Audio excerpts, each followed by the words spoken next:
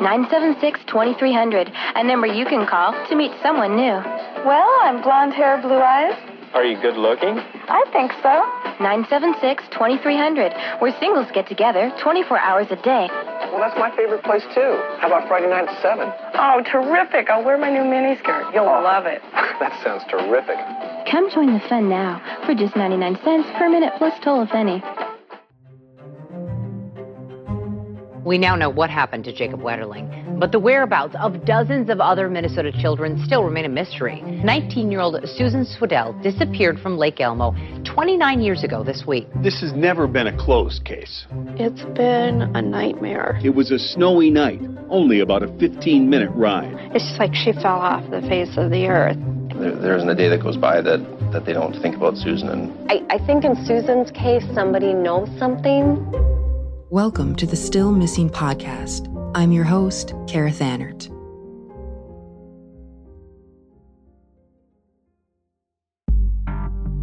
We ended last episode with a possible idea about what happened. A guy Susan knows loosens the petcock on her car. She comes out after her shift at Kmart, and he points out the leaking coolant on the ground and tells her, hey, let's bring your car up to the gas station and I'll give you a ride from there. Now, I'm just not completely convinced that adds up, or at least I'm not willing to accept the intentionally loosened petcock on face value, and so much seems to be riding on that. I'm also not sure I'm convinced the person she intended to meet is the same person who loosened the petcock. We're going to have to address all that, but first, I wanted to answer a few questions that people have been asking me. Question number 1. Did Kmart have surveillance video in the parking lot or in the store? Nope. Unfortunately not. Sucks to be 1988. Question number 2. Did the gas station have surveillance video? Nope, not there either. In fact, I mentioned the gas station is now a holiday, which I'm sure today it has extensive video surveillance. But back then, apparently it was much different than it is today. Here's how Jesse described it. Yeah, if you know the layout of that gas station, I mean, it was a real old gas station. It's not like you're looking at today, so had to be behind the counter there. So it's not the holiday that's there now. What did it look like, or what was the layout? You remember what the old Clark gas stations looked like? I don't. But So no, it was just it was the one front door you walk through, and as you walked in, the counter was right smack in front of you. That's where you did your business at that cash register. It was very small, very small. Question number 3. What kind of car was Susan driving? Unfortunately, I still don't know the answer to this question. Jesse could not recall, but when I do find out, I'll let you know. Or if somebody else knows, please let me know. Question number 4. What did this guy, who Susan was last seen with, look like? What kind of car was he driving?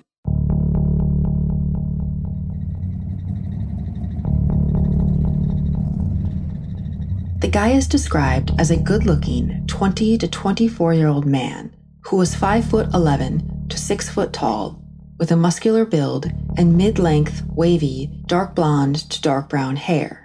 He's described as unshaven with a trim mustache and a leather coat. So if that is accurate, that would make him what?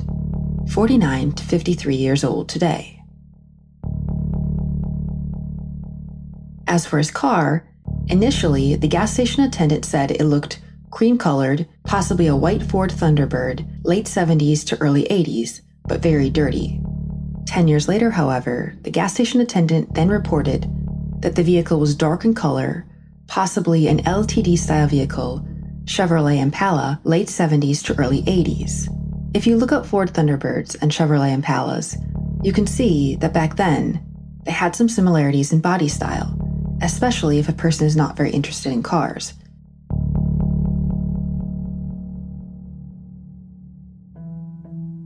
Like I said initially, I am not able to accept the petcock theory on face value. Is it possible the petcock was gradually coming loose over time due to normal causes, and the ultimate timing of its malfunction was just incredibly terrible? If you are a mechanic, or you know a mechanic and want to weigh in, please let me know. I've driven the route from the Kmart to the gas station many times. From what I can see, there are 2 possible routes for her to take, either the frontage roads or the highway. I've mentioned that, in my opinion, at 19, On a snowy night, she likely took the frontage roads, but again, that is just conjecture on my part. Regardless, either route she took, I'm fairly certain that in snow it would take approximately 14 to 19 minutes to get to the gas station. This definitely needs to be explored from a plausibility perspective as it relates to the mechanics of her vehicle and what I've recently learned occurred with the vehicle afterwards. But before we go there, I'm delivering the information I have for you in the order that I get it. And the next questions I asked weren't about the intentionally loosened petcock. The next things I spoke with Jesse about were an attempt to start to wrangle and satisfy the single question back there in my mind, constant like a little scrolling ticker as I go about my day. Who did this?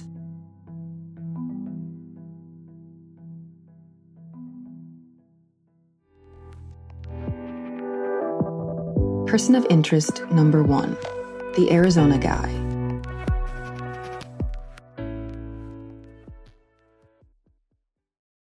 In 2002, you'd gone to, I think, Arizona to follow up on a Post-it note or something that Susan had written someone's name down and left it like on her nightstand. Is that the same person? Right. No, that guy is still interesting too. That in itself is another story. When I went down there, I was assigned a detective at the time. His name was his nephew was. He was playing for the Twins. Good guy. He was the one that kind of helped me around through Phoenix and doing what I needed to do. And like I said, he was assigned to me. And he and I had a little bit of a difference in theories of how to handle this individual down there to get him to come in and take a polygraph after I talked to him. Anyways, I was successful on getting him to come in very reluctantly. He was very reluctant. So we gave him the polygraph. Now you got to imagine this is Phoenix, Arizona. They have, I think at the time it was, I'm just guessing, but I think it was like 30 people, and their only job with the Phoenix Police Department was doing polygraphs. That's amazing to me, amazing. And so the guy that was helping me do the polygraph, you know, there's certain things you got to do to prepare questions, make sure that, you know, there's nothing that could be leading the individual that you're inquiring about or making your inquiry is. There can only be one answer, if you understand what I'm saying. So in other words, so you ask the questions like, do you know what happened to Susan Swedell? Yes or no? Did you take part in any way of killing Susan Swedell or in the disappearance of Susan Swedell? You can only answer yes or no. I don't remember the questions that were asked specifically, but that was probably real close. And again, it's a matter of record. But this guy, he was a different cat. They took the polygraph and read it, and they come back to me and said, you know, there's something here that this guy is hiding. We want to do it again. So I had to talk to this guy and they come in and do it again, which was like pulling teeth. You really got to sweet talk these guys and just do everything just right. It's disgusting to have to do sometimes. So anyways, I talked to him into coming back and doing it again, and after we did the second polygraph on him, the guy come back to me again, the detective, and he said, something's wrong here. We can't figure out what it is, but this guy is not telling us everything. He's hiding something. He said, I can't tell what it is. And so this guy asked, well, I don't know how many guys were working the shift that day, but there were several of them, 4 guys at least. And he had them take a look at this polygraph that he had just administered. And every one of them, to a man, said, yeah, this guy's hiding something. Something's wrong here. It wasn't like it was a complete failure that he failed it, but just that there was something wrong. And there you go. You know, without putting the gun up to the guy's head and, you know, tell him, I'm going to pull this trigger unless you tell me what's you're hiding, there's nothing you can do. But it wasn't conclusive enough to say that the guy was actually lying. So I don't know if you remember Caroline Lowe. She was a TV reporter for Channel 4 News. Kind of remember the name. So I talked to her about, and so she said, okay, let's do a story on it, just so I could get Swedell case out there again into the public eye, because everything was focused on Jacob. Everything was focused on Jacob, and you just couldn't get any more information, And Swedell became very uninteresting because, Jacob was more interesting, and the people didn't realize back then, but there was 3 people in like a 2 or 3 month time period that were taken at the same time as Jacob, and one of them was Susan. I think the other one was found. Yeah, within 3 months. That's interesting, I guess. When I heard this, I did a little research.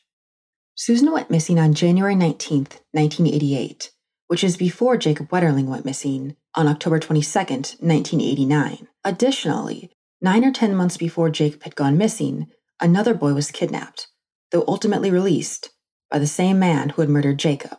I am not sure if this is specifically the third individual Jesse was referring to, but the total time span between Susan's date of disappearance and Jacob's is 642 days, or just about 1 year and 9 months. It would be ideal if every missing person case could obtain the same level of public interest and media coverage. Unfortunately, this is simply not the way things happen, and it can be for any number of reasons. Maybe it was a matter of technicality for Susan. She was 19, technically an adult. And we know initially, unfairly I would argue, she was presumed a runaway. But this comparison Jesse makes depicts the stark contrast between a nationally known case and one of those quiet, forgotten ones, sitting on the dusty shelves in a dimly lit room, just waiting patiently to be seen. So, do you think that the individual in Arizona, that man, is he still suspicious to you, or do you no longer believe he is a person of interest? Well, I definitely think he's a person of interest. I wish I could figure out what what he was being deceitful about. But then you got to remember that everybody I talked to still makes me very interested in different things that they did and didn't say. One of the guys I interviewed was just a habitual liar, but a real dick. I wouldn't want to say that. But Person of interest number 2, the habitual liar.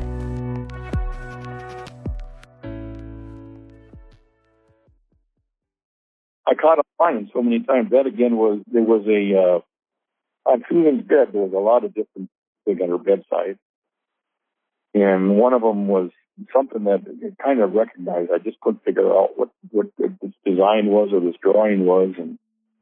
And the guy's name was on there. His name was, if I remember right, too. Yeah, it was. Yeah. I found out who this guy was, and I interviewed him. Bottom line is what I figured out. It's the diagram was of Ember's Restaurant, the marquee of the sign. So how did he know her?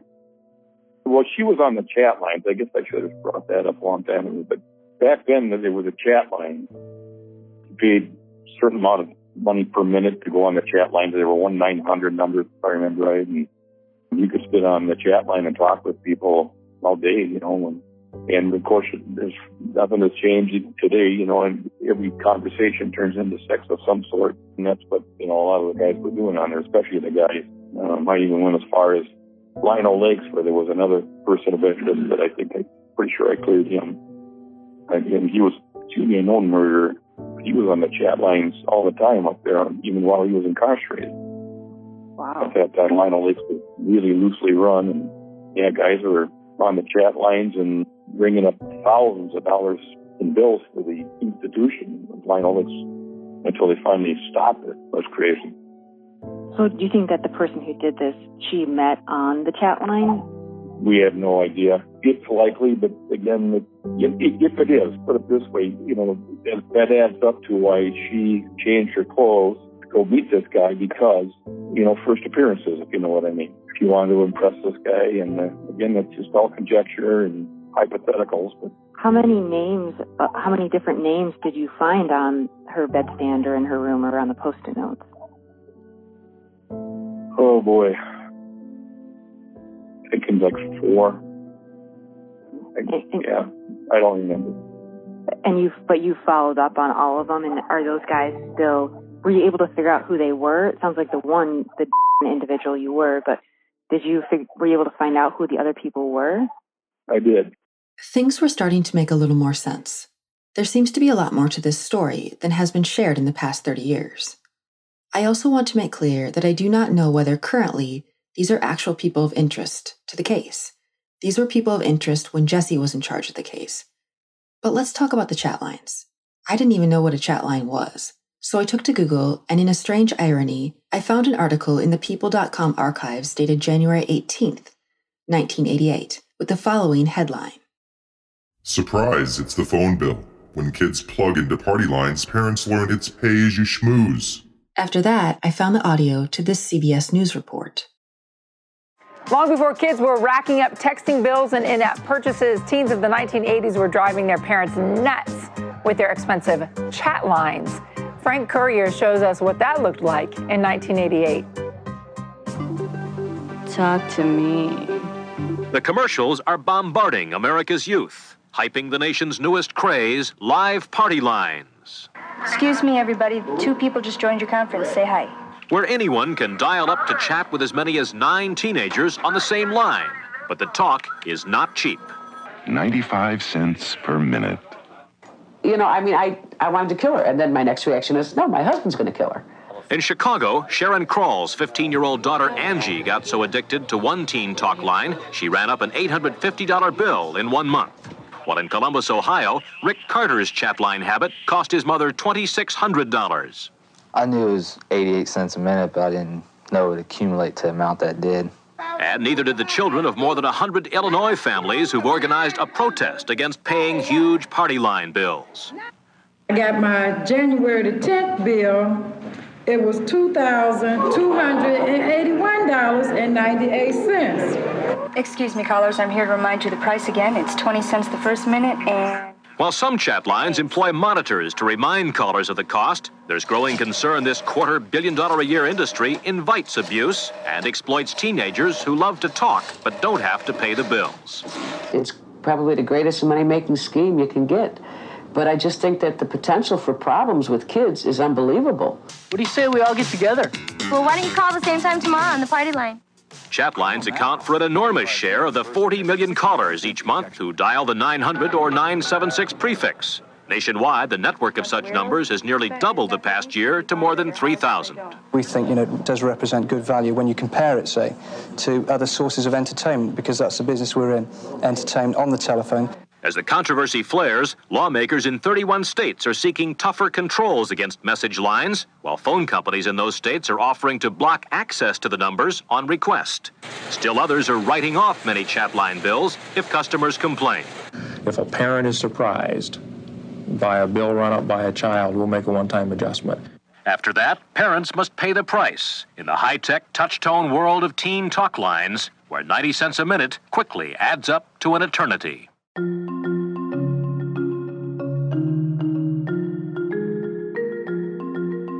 But eventually, like I said, I retired, and now back everybody there is back to working on tips, waiting for tips to come in. And that just frustrates the out of me. In order to get tips from people, you have to have that information out there so they don't say, they're going to give you a tip on, and they don't know.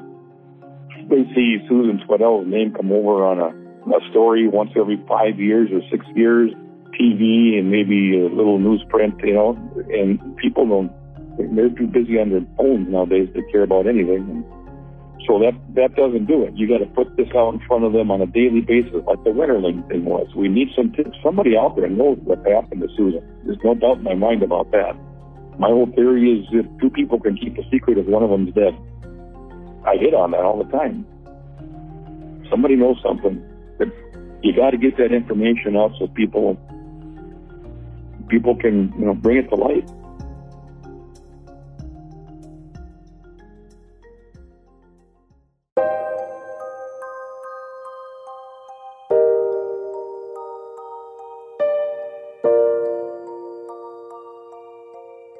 I was born in January 1987, so I missed the chat line craze. The only phone I was using at the time was a baby toy rotary phone. But to me, those chat lines, they pretty much sound like the 1980s version of what we had in the 90s. MySpace and AOL Instant Messenger, online chat rooms. Then, in the 2000s, we had Facebook. Now, today, in 2017, we have Tinder and Snapchat, and a multitude of other apps. It sounds like maybe Susan was running up the phone bill the way kids today run up the Verizon bill, the Apple bill. All just things teenagers are doing in the decades they are born. If she met her killer on the chat lines, And as always, I do say if. But if that is the case, it's kind of like the 1980s version of the modern-day Craigslist killer, or any type of murder or crime that happens today made possible by applications or technology that brings strangers together to form some type of relationship or connection, no matter how brief or for whatever purpose, whether it be looking for a ride, a date, a long-term relationship, or a selling and buying of an item. It was technology that made it possible.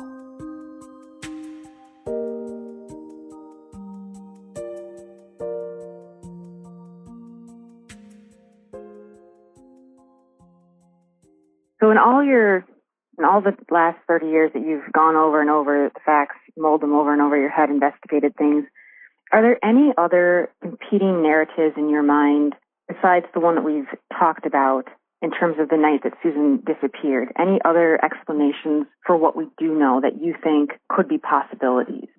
Well, you could, you name it.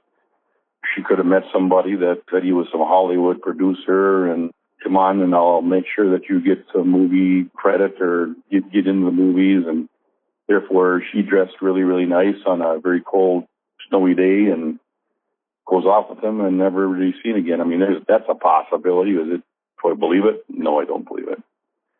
Yeah, I mean, as far as your imagination can go, you can think of all kinds of scenarios.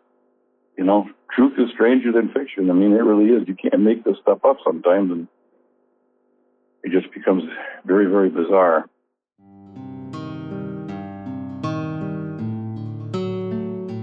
I'm not aware of a way to go back and look at Susan's call records on the chat lines, even if authorities had copies of those bills from the Swadells. From my research so far, chat line bills did not contain information regarding actual phone numbers of people chatting. I also do not know whether, as part of evidence, authorities have any other details regarding records of the Swedell home phone or the Kmart phone. The Washington County Sheriff's Department has indicated they will speak with me, though they have not yet. But if and when they do, that is a question I intend to ask. Even if we are no longer able to go back and analyze phone records, we still have something.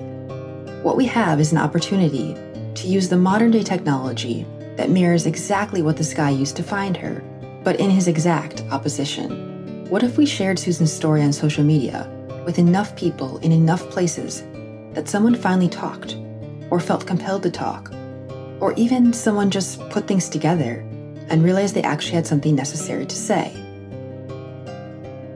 Sure, it's a long shot, but I guess it begs a larger question.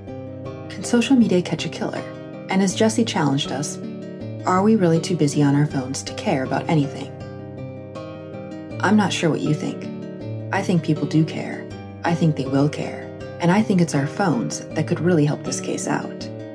It would certainly be fitting if social media could catch a killer using the collective technological will, where one individual person could never make an equivalent difference, but together we could. I think it would be very fitting if that was the way it went. My daughter has helped me out a little bit with that kind of stuff because she did her thesis, the graduation on her master's degree on this case. So she did a whole study of the case. And would she share that study with me, or? I would share it with you. I have it right here.